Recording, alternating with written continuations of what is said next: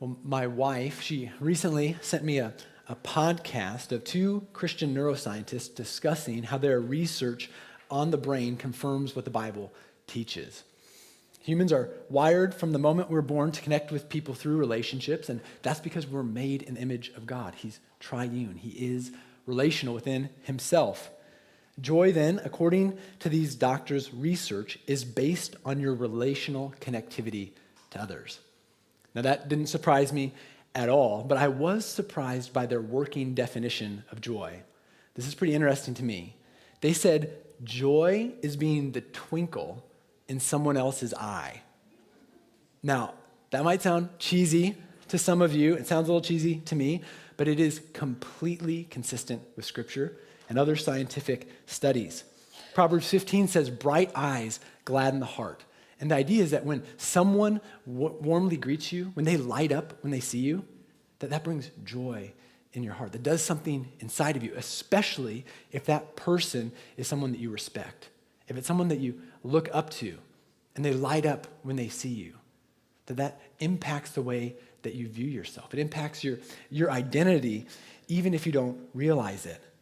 Now, these researchers, they even found that very young children respond differently. Their brains respond differently to someone who says, I love you, versus someone who says it with joy and excitement clearly evident on their face. Even little babies, they can tell the difference in people's facial expressions when they're actually excited about them. Much research has also been done in recent years on the correlation between decreasing face-to-face interaction and the dramatic rise in anxiety, depression, and other mental health issues, especially as that face-to-face interaction is replaced by social media. The less there's face-to-face, kind of eyeball-to-eyeball connection with other human beings, the more there is going to be dysfunction in human beings' souls. Now, as vital as human face-to-face interaction is, as important as it is to be seen by other human beings, our passage today, it highlights an even more profound need that we have in our souls, and that is to know, does God see me? Does God see me? And if so, how does he view me? To see that in our text, we're going to work through two main points. We're going to look at the Hagar solution and the God who sees. If you're taking notes, that's the Hagar solution and the God who sees. For our first main point, listen again to verse 1, which introduces us to all three key characters in this passage. Abram's wife, Sarai, had not borne any children for him, but she owned an Egyptian slave named Hagar. Let me remind you that our passage today, it comes after the spiritual high that Abram experienced when God confirmed his incredible promises to him with a covenant in chapter 15. God specified for the first time in that interaction that his promise to give Abram offspring and descendants, it was not going to be by adoption, but instead it would be his very own biological son. We're not told how much time passed between the covenant ceremony we studied last week and this passage, but as Derek Kidner points out, this chapter marks another stage in eliminating every means but miracle toward the promised birth. That is exactly right. And the introduction of Sarai and Hagar sets the scene. Sarai, Abram's wife, has overall been an exemplary model of faith thus far in Genesis. Now, she did not personally receive the call from God that Abram did, but she supported Abram and bravely left her family behind to go to a foreign land, to leave her country and live as a sojourner in tents. She stuck faithfully to Abram through his shining moments of faith, but also through his big failures and moments of doubt. Hebrews 11 shows that she did this because she was a woman of God. She had faith that God would fulfill what he'd promised. At this point, though, they had been in the land for 10 years, Abram and Sarai. And that means that it had been over a decade since God had promised them offspring, and she still had not been able to conceive. So at this point, she's not any closer to conception, to having a child, than the moment that they left Ur. After mentioning her inability to conceive, verse 1 tells us that Sarai did own an Egyptian slave named Hagar. And Hagar was almost certainly acquired from Pharaoh by Abram in chapter 12, during that whole fiasco in Egypt where Abram almost ruined his wife and his family. Verse 2 quickly addresses the significance of Hagar. Sarai said to Abram, "Since the Lord has prevented me from bearing children, go to my slave. Perhaps through her I can build a family." Sarai's initial statement is true. God is ultimately sovereign, and so God is the one who had ultimately prevented her from becoming pregnant. This is a tough providence from God. But as you read through the whole passage, it appears that there was much more than just sadness in Sarai's statement. There's also bitterness as well. It sounds like she's blaming God more than trusting God here. And after 10 years of hoping and praying and waiting, Sarai's patience, it has finally reached its limit. And I can sympathize with that. Now, there are some goals in life where time is your friend, and there's others where it's not. For example, becoming a millionaire. If you want to become a millionaire, I don't know this personally, but from what I hear, time is your friend. You have more time to work, more time to save, more time to invest. So if you want to become a millionaire, time is your friend. On the other hand, when I was younger, I dreamed of playing in the NBA. Now, every year that goes by now, my chances of ever playing in the NBA stay at a solid 0%. I have no hope. Recently I was asked to play in a church basketball league, and there were 8 games during the season, and I only played in 4 because every single game I injured myself. It was like a miracle if I could just make it through the game and walk off. And so there are certain goals where time is not your friend. This desire to have a child for Sarai, time is not her friend. Every year that goes by, it's just increasingly clear. There's no hope for her physically of having a son. Sarai knew, though, that God was going to give Abram a biological son. She believed that. But she reached a point here where she assumed it wasn't going to be through her. And so, because of that, she makes a shocking and sick suggestion. She urges Abram to sleep with her servant and provide the couple a child through her. Now, I hope as you hear that, I hope that sounds shocking and sick to you. I hope that grosses you out. But what you need to understand is that was completely normal in that culture. That was common practice in that culture. Multiple legal documents have been found from that time and area that all record that if a woman could not bear a child, then she could give one of her servants to her husband as a wife or concubine to bear a child for the barren couple. So that the servant could act as a surrogate for the barren wife. That's why Sarai says, "Go to my slave, perhaps through her I can build a family." She'd have a child, and then Sarai would claim the child as her own. Now, the fact that this practice was normal in Sarai's culture, it should sober us. And it should sober us because we look at that and we think, that is so clearly wrong. That is such a terrible idea. But again, in their culture, that's what everyone did. That's what all barren couples did. And God had promised to give them a child. So it's easy to see how they could compromise here under pressure. I think the fact that it was normal in their society should also give us pause because there's things in our lives. There's things from our family upbringing. There's probably even things in our church that just seem normal to us. But other cultures, other believers could look in and say, that's not consistent with God's will. There might even be things that are actually in complete violation of God's will, like what Abram and Sarai do here. So Sarai, she brings Abram her immoral but culturally normal plan. And the idea of it is to help God fulfill his promises to them. Now, what does wise old Father Abraham do? What does Father Abraham do here? Well, in verse 2, after the plan comes to him, Abram says to his bride, "Over my dead body." Actually, he doesn't say that. I wish Abram would have said that. That's what Abram should have said. But sadly, what it actually says is Abram agreed to what Sarai said.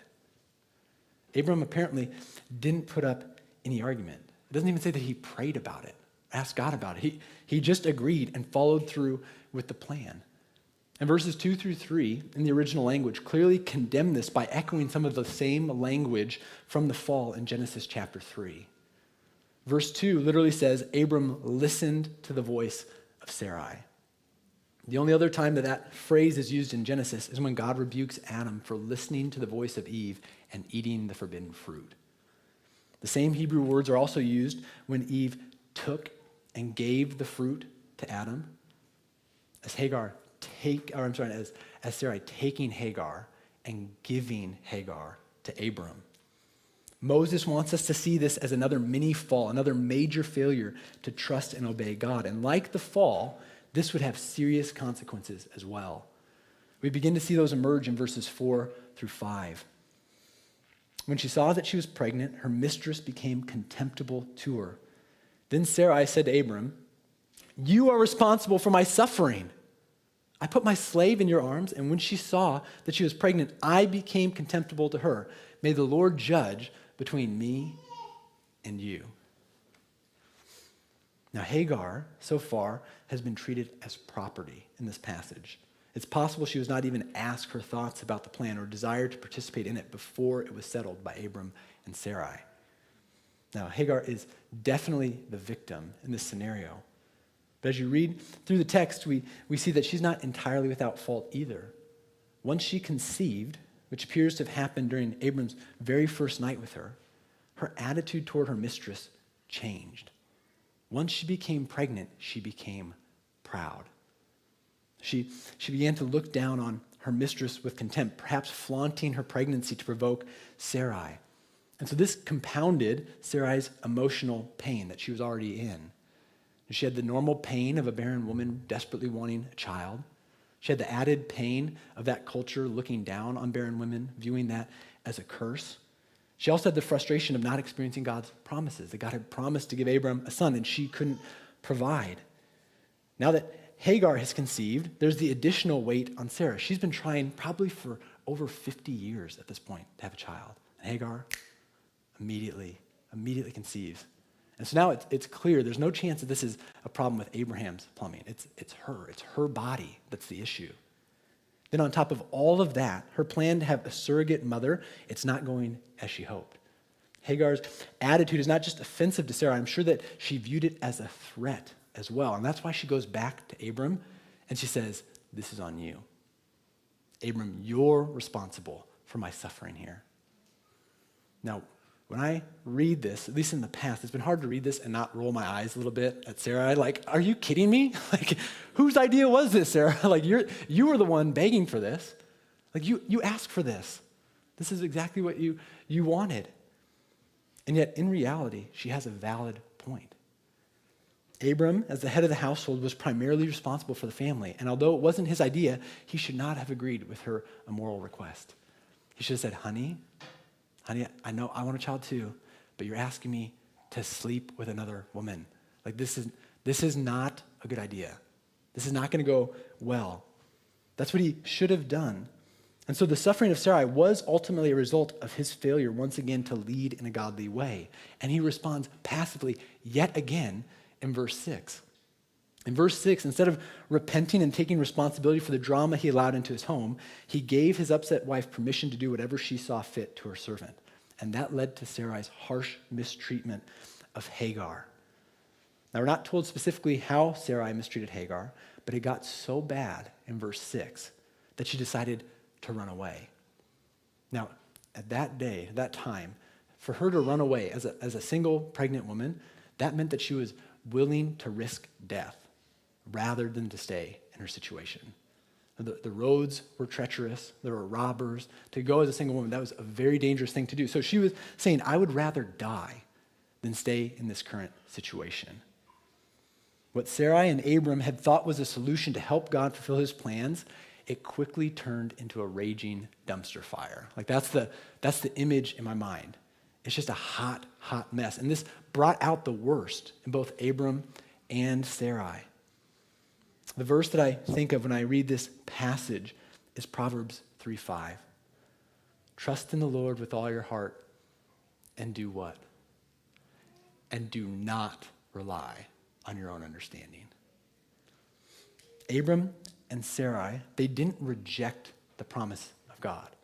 They believed God was going to fulfill his promise, but they sought to fulfill it in ways that were clearly against his will.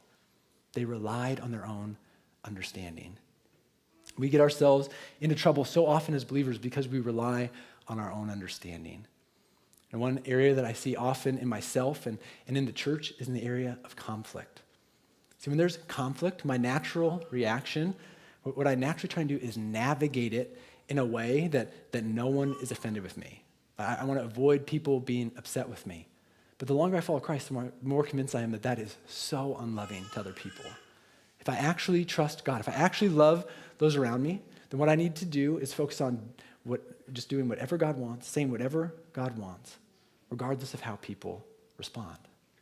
That's going to be what's best for everyone that I care about. A couple other areas that believers often get themselves into trouble by relying on their own understanding is in the area of money and sex. With money, instead of trusting God, instead of acting as stewards of their money, trusting God with it, so often believers put their trust in their money instead. They rely on their own understanding and how they handle their finances. The same with sex and dating relationships. So often, instead of listening to God's commands, factoring in God's wisdom, people are just led by their emotions. People are led by their flesh, and they make their decisions based on their own understanding, relying on their own understanding. When I was younger and would ask my dad for counsel, I still do. When I was younger, every time I'd ask him for counsel, I should say almost every time, he would begin by sharing Proverbs 3:5. Trust in the Lord with all your heart and do not rely on your own understanding. And I remember a few times being like, okay, yeah, I know, Dad, I know. But what do you think? Like, I'm asking you what your thoughts are. And the older I get, I look back and I see my dad's wisdom. Whatever situation we're in, whatever decision we're trying to make, the starting point is trust in the Lord with all your heart. Do not rely on your own understanding. Sarai's plan, based on her own understanding, was a disaster, and Abram only made things worse for his wife and for poor Hagar. But their failures, it leads us to our second main point, which is the God who sees. This is verses 7 and 8. We'll pick this back up. The angel of the Lord found her by a spring in the wilderness, the spring on the way to Shur. He said, Hagar, slave of Sarai, where have you come from? And where are you going? She replied, I'm running away from my mistress Sarai. Hagar had likely traveled a day or two at this point, and she went straight south, almost certainly headed back to her homeland of Egypt. She was almost there. She'd almost made it when the angel of the Lord appeared to her. This is the first of many times where the angel of the Lord is mentioned. It doesn't say an angel of the Lord, it says the angel of the Lord. And this angel is mentioned, this figure is mentioned many times in the Old Testament, and many scholars believe that this is a pre-incarnate appearance of Christ, or at least just a manifestation of God. And the reason is because the angel of the Lord is often referred to in divine terms, or even as God directly, like in this passage. Later on, we're going to see that Hagar, seeing the angel of the Lord, in her mind, that is the same thing as seeing God. I want you to notice that the angel of the Lord starts by mentioning Hagar by name. Neither Abram nor Sarai ever do that in this passage. They simply refer to her as a slave, but the first word out of God's mouth to this oppressed woman is her name, Hagar. That's how he addresses her. While he acknowledges her position under Sarai's authority, he starts with her personhood. He starts with her individually. And his question set up the hard command that he's going to give in verse 9. The angel of the Lord said to her, go back to your mistress and submit to her authority. This was the last thing that she would have wanted to hear. She'd risk her life to get away from Sarai, and now God is commanding her to go back and voluntarily submit to this one when she'd almost made it to Egypt. God, of course, knew the weight of his request. And so along with the command, he gives Hagar a promise and a revelation as well to give her motivation in verses 10 through 12. The promise that he gives her is that he's going to greatly multiply her offspring so that they'd be too many to count. The idea here is that Hagar is going to share in God's promised blessing to Abram to make him the father of many nations. The emphasis, though, on her offspring, it subtly implies that this is not going to be the line of promise that the world would be blessed through. This is further confirmed as God gives Hagar a glimpse into the future of her child. So God gives a revelation about what's ahead for her child, and it starts with the first gender reveal party in history. So God, he tells Hagar, millennia before ultrasounds, he says, that baby in your womb, I'm knitting it together, and it's going to be a boy. You're going to have a son, and you need to name that son Ishmael. Ishmael is the first of only 7 people given their name directly by God before birth in the Bible. And his name means God hears. God hears. God told Hagar to name Ishmael that because he heard Hagar's cry of affliction, and he answered her. Also, in his revelation, God gave Hagar a look into Ishmael's character, describing him as a wild donkey. This meant that he would not be able to be tamed by others. And God also said that he was going to be an aggressive man who was at odds with everyone else, who would settle near but outside of Abram's household. Now, if that sounds like a negative statement to you, I want you to put yourself in Hagar's shoes. Imagine being Hagar. The fact that her son would be untamed and strong and not stay in Abram's household would likely have been a great comfort to her instead of a concern. If you study the rest of Genesis, what you'll see is that Ishmael's life, it unfolded exactly as God revealed before his birth. And interestingly, the Arab peoples claim that Ishmael is their ancestor. They claim they've descended from him, and that appears to be true, at least for many of them in part. And if that's true, then the conflict between the descendants of Ishmael and the descendants of Isaac has continued for thousands of years, and it's still active today.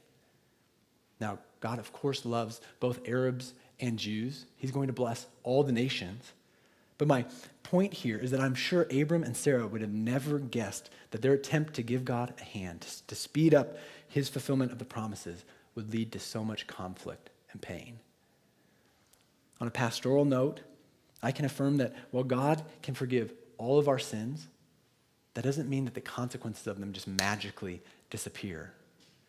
Now, sin, it can lead to close relationships ending. It can lead to families being torn apart forever. It can lead to churches splitting. It can lead to premature death. And this week I had a painful reminder of the consequences that sin can bring. An old friend of mine reached out to me and asked me to come to a court date that he had. I didn't have to speak at it. He just asked me to come and pray for him and support him. And I think this guy is a believer. But he'd gotten out of consistent fellowship years ago. He'd gotten back into drugs and made a number of really, really foolish decisions. I think he repented probably about a year ago. He's been trying to do what he knows is right. But at this point, he's on the verge of losing custody of his children. And so unless there's a miracle, he is probably going to have his rights terminated. And so he's not going to be able to be a parent to his children for the rest of their lives, at least until they turn 18. Now, after all the gross and ugly aspects of this passage, it's a little bit painful to read through. But at this point, we finally arrive at Hagar's response to the Lord, and it's worth the wait. This is verses 13 through 14. So she named the Lord who spoke to her, "You are El Roi." For she said, "In this place have I actually seen the one who sees me?" That's why the well is called Beer Lahai Roi. It is between Kadesh and Bered. Hagar's statement here, it is remarkable on a number of levels. First, it's the only time in the Old Testament that God has ever given a new name by a human being. And this name, it doesn't come from Abram. It doesn't come from Moses or King David. Instead, it comes from an Egyptian slave. And that's fascinating to me. This is also before God formally revealed his name to Moses at the burning bush. And so Hagar, who would have likely learned much about God during her time in Abram's household, she may have wondered, what should she call him? What's the name for Abram's God? And so the name that she chooses is both profound and intimate. El Roi means the God who sees. This speaks of God's omniscience and omnipresence, that God knows everything that could be known. God, he sees everything. He's everywhere present. And yet, as profound as those attributes of our God, what this name says is much more than that. This name recognizes that God not only knows her, but cares about her. That's what Hagar's communicating. When Hagar called God El Roi, she confessed that God had been completely aware of her entire life. When she was taken from her homeland in Egypt, God saw her. When she was mistreated and treated like property by Sarai and Abram, God saw her. When she fled and cried out to God in desperate prayer, God saw her. When no one seemed to see and value Hagar as a human being, God saw her and cared about her and had a specific plan that he was working for her life. Although the text doesn't specify this, it seems to me that Hagar might have been one of the first converts to God through Abram's life, although obviously in spite of Abram, largely. And the reason I say that is because Hagar believed and obeyed the promise of God.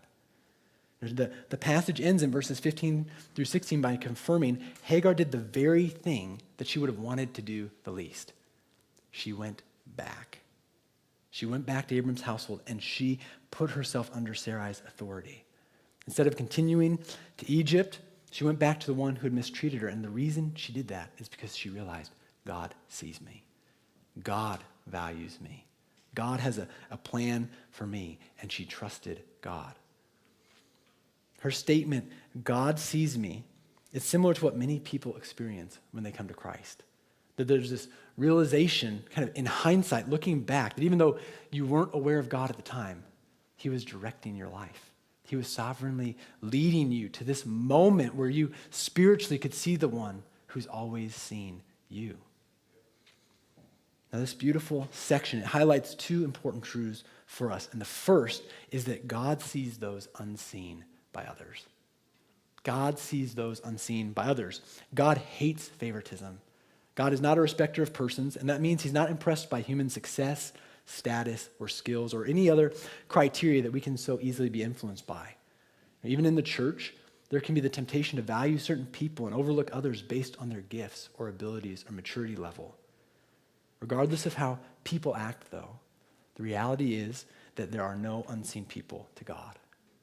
He's near to the brokenhearted.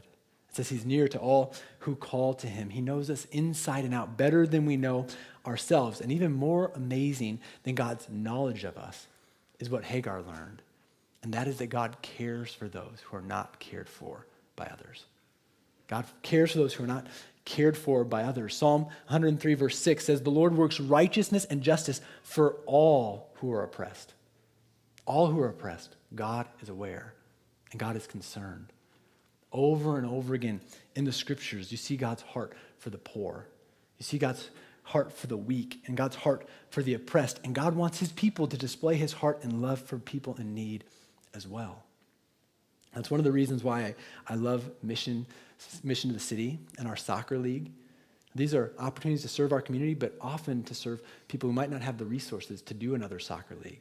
Or to give an oil change to people who they don't have the resources and the luxury just to go out and get an oil change whenever they want. And one of the ladies that I talked to during Mission to the City, she was almost on the verge of tears because she said, I don't have any money and I've needed an oil change. I'm stressed out because of my car. I've gone so long without an oil change. And so when I saw this sign, she was just so happy. She's like, yes, I can get an oil change for free here. You know, a question for you to think about and even pray about this week is, are there any ways that you and your family are intentionally trying to care for those who are not normally cared for? Are there anything that you're trying to do to reflect God's heart in this way? If you're thinking about that and nothing comes to mind, one thing I would commend to you is the ministry Together for Good. We have flyers just on the back there by the offering box. But this ministry, we highlighted it in our last member meeting. And one of the reasons I'm excited about it is because I think it helps to serve some of the most vulnerable individuals in our community. What this ministry does is it comes alongside of families that are getting to the point where DHS is going to have to step in and remove the children. And so there's different ways to serve families by either welcoming kids into your house temporarily or even just making meals for those families. And the idea is they come alongside and they give support, they give training to help these parents get to a place where they can be safe parents to their kids, that they can provide a stable home for their children. So this is something I'm excited for our church to be more and more involved in. And some of you are already helping in this capacity. And as a pastor, I'm very proud. Many of you in here, you are wonderful examples of caring for those who are not normally cared for. We have some incredible people in this church. And I believe if we're going to keep having influence on the South Side and keep growing, there are many tangible needs on the South Side. I think God's going to want us to meet more of those needs, to serve our community in a greater capacity, not less.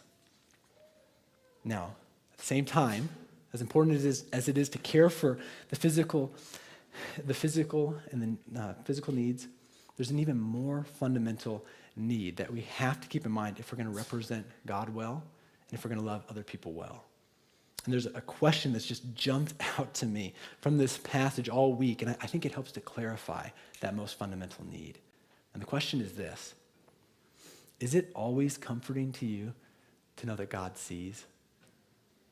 Are you always comforted knowing that God sees you? Or are other people always comforted by that?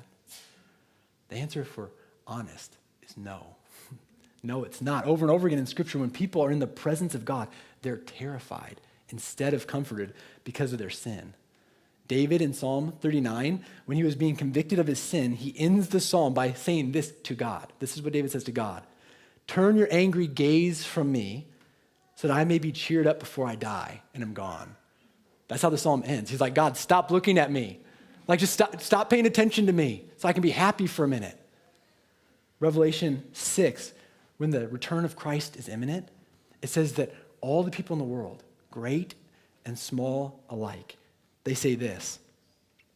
They said to the mountains and to the rocks, "Fall on us and hide us from the face of the one seated on the throne and from the wrath of God." Do you see that? What they're saying is, they say, hide us from the face of the one seated on the throne and from the wrath of God, because the great day of their wrath has come, and who is able to stand?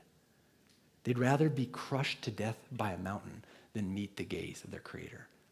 That's what they would prefer instead of looking at God in the face. Now, there are many other scriptures we could cite, but even in today's passage, Hagar recognized the holiness of God, and she was amazed that God had appeared to her, and she survived. The NASB translation captures her sentiment well in verse 13. She says, "Have I seen him here and lived after he saw me? Have I seen the living one? And yet I've still lived." The reason she's amazed is that God is holy, and God hates sin, and sinners cannot be accepted or be in a relationship with God because of how we've lived. Now, no matter what we try and tell ourselves, our conscience regularly testifies to us. It regularly proves to us that we haven't lived the way that we should. And when we stand before God on Judgment Day, our sin and the eternal judgment that we deserve, it's going to be undeniable. Since God truly looks on sin with an angry gaze, since he hates it, how can the name the God who sees be a comfort instead of a terror? Well, there was still a degree of mystery about this in the Old Testament, which is why I think Hagar was so amazed to have survived. But for us as believers, with the scriptures, we can see that the answer to that is so clear now in Christ.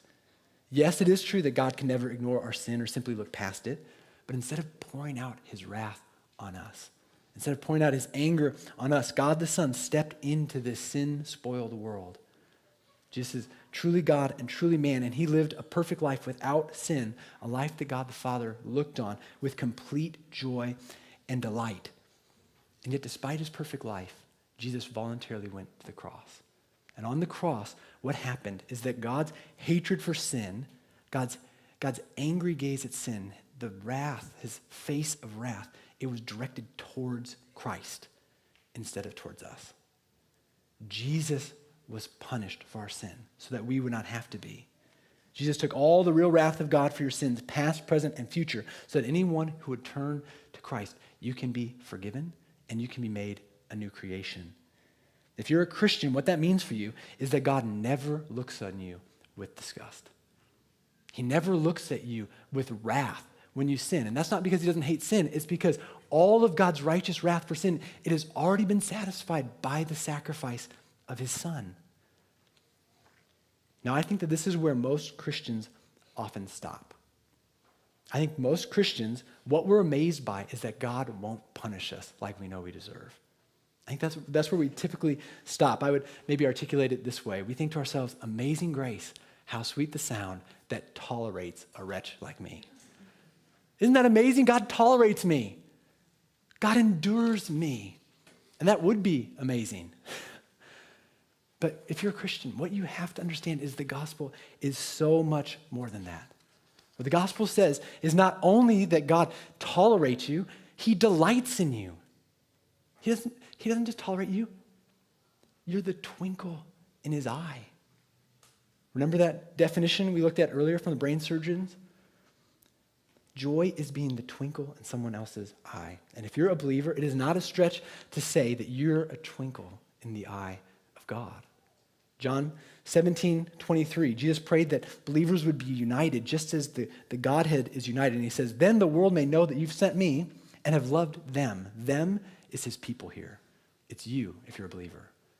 The world will know that God loves you just as you have loved me. This is the eternal joy between the Father and the Son. God couldn't love Jesus more. He couldn't be more pleased with him. He couldn't delight in him more. And God says, if you're a believer, that's how I view you. That's what Jesus is saying. The Father loves you that same way. In Luke 3, when Jesus was baptized, he came out of the water, and God said, you are my beloved Son. I take delight in you. I take delight in you. Do you believe that that's how God views you? If you're a Christian, that's the same response that God has towards you. And one of my favorite times as a father is when I get a chance to just look my kids in the eye for a little bit. When they sit still long enough, where I can just look at them, kind of eyeball to eyeball, just look at them. Often before bed when they're finally tired, they don't have anything else to say, I'm laying them down. Or sometimes they'll get up early and crawl into bed with us. I love to just look at them because I try and tell them all the time that I love them. I try and say that every day over and over again, but I know they also need to see it. I know they also need to hear me say that with my eyes. I'm so happy you're mine. I'm so glad that I get to be your dad. And I feel that. And it's like, I look at them, it's like, man, I'm so happy for you to be mine. And when you meditate on the cross, what God wants you to sense is the joy on his face to have you as his child. That's what God desires. You see, you're not going to be transformed by the conviction that God knows about you, that God's aware of your life. That will not transform you. If you want to be transformed by the gospel, you have to be moved by the reality that he knows you personally and loves you personally. And no matter what you're going through, whatever struggles or difficulties, he has a plan for you, like he had for Hagar. Do you believe that God delights in you? Some of you, you've gone to church your whole life, you've heard that, but is that functionally what you believe? Day to day, is that your experience of the Lord? See, 2 Corinthians 3:18, it says, we all with unveiled faces are looking as in a mirror at the glory of the Lord and are being transformed into the same image from glory to glory. So it says, as we look at the glory of the Lord, that's what transforms us. Well, what is that? What's the glory of the Lord? What are we supposed to look at to be changed? Well, Paul continues the argument, and he tells us in chapter 4, verse 6, for God who said, let light shine out of darkness, has shone in our hearts to give the light of the knowledge of God's glory in the face of Jesus Christ. There it is. Where's the glory of the Lord? Where do you look? It's in the face of Jesus Christ. It's who Jesus is and what he's done for you. The reason we need to hear the gospel and preach the gospel to ourselves every day is because we would never believe that God feels the way he does about us if he didn't say it. If we don't remind ourselves over and over again, we would never assume that naturally.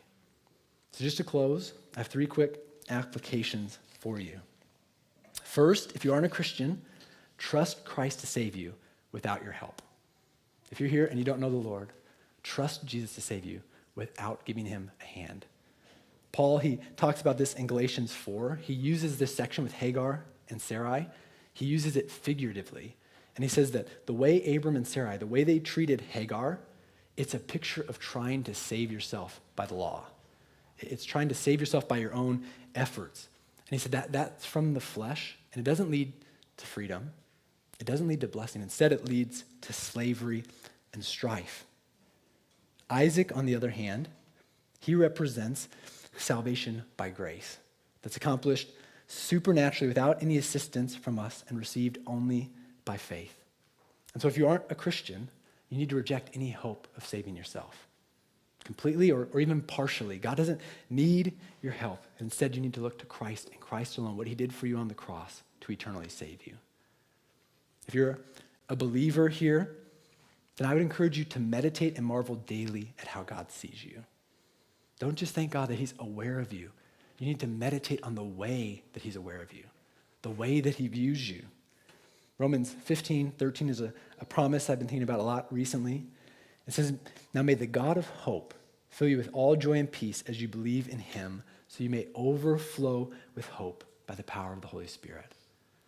If you want to experience the joy of God, the joy that Jesus died for you to experience, you have to believe what God says. You have to believe who he says he is and how he views you. And so there's no replacement for getting time to preaching the gospel to ourselves in a fresh way every day, to remind ourselves of these truths. Finally, the last thing I'd encourage you to do if you're a believer is ask God to help you see those who are unseen. Ask God to help you see those who are unseen. Maybe this is someone in your community group. Maybe it's someone in your neighborhood. Maybe this is by financially supporting a gospel-centered ministry to the poor or to the exploited. But the idea here, for those of you who know Christ, is that we have the privilege of experiencing the joy of the Lord each day and reflecting that incomparable joy to our family and our friends and our community to show everyone, whether they're popular, whether they're unseen, we get to show people how sweet it is to know the God who sees. Let's go ahead and pray. Lord Jesus, thank you so much for who you are. God, we thank you for what you've done for us, but I pray that you'd help us make the connection, Lord, between what you've done for us and your heart towards us, the way that you view us. God, if there's anyone here who hasn't recognized their need for you to save them, that's trying to save themselves by their own efforts, then help them to see their need for Christ. God, for the rest of us, Lord, I pray that we'd in a fresh way be moved by your love. God, I thank you that as we see you more clearly, we're transformed. And so please, God, help us to love each other more the way that you've loved us. Help us in all of our relationships, God, to show your heart more clearly. And we do pray for our community.